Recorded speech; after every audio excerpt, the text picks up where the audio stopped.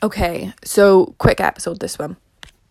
My motivational speakers I would recommend without a doubt. So Eric Thomas, like this morning, I've been in the habit lately of not like just focusing right on my goals, and I had Eric Thomas on, and he's kind of like a teacher where he is like, he ain't even gonna be in the room, but it's like he smacks you to be like, no girl, you have not done your goals.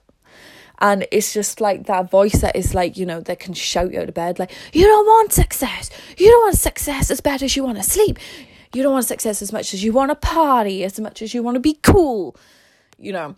And I did that backwards, and if anyone really knows Eric Thomas, they know I said those lines backwards. Anywho, so he's amazing. He drags my ass out of bed when I was doing those free 4am alarms.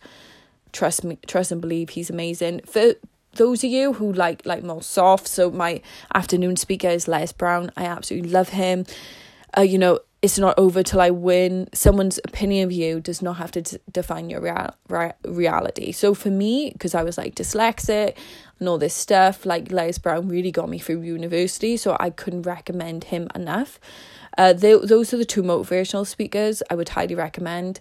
Go check out Les Brown, It's Not Over Till I Win speech on YouTube. You'll absolutely love him. He does lots of storytelling. He will really make you chuckle. Eric Thomas, check him out on Instagram and YouTube. You know, absolutely amazing people.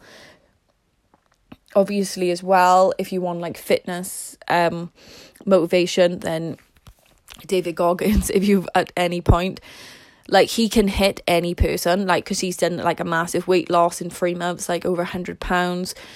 He's done a Navy SEAL, like any person, like he can highly recommend. I can't recommend his book enough. You Can't Hurt Me is incredible. But I hope it helps. See ya.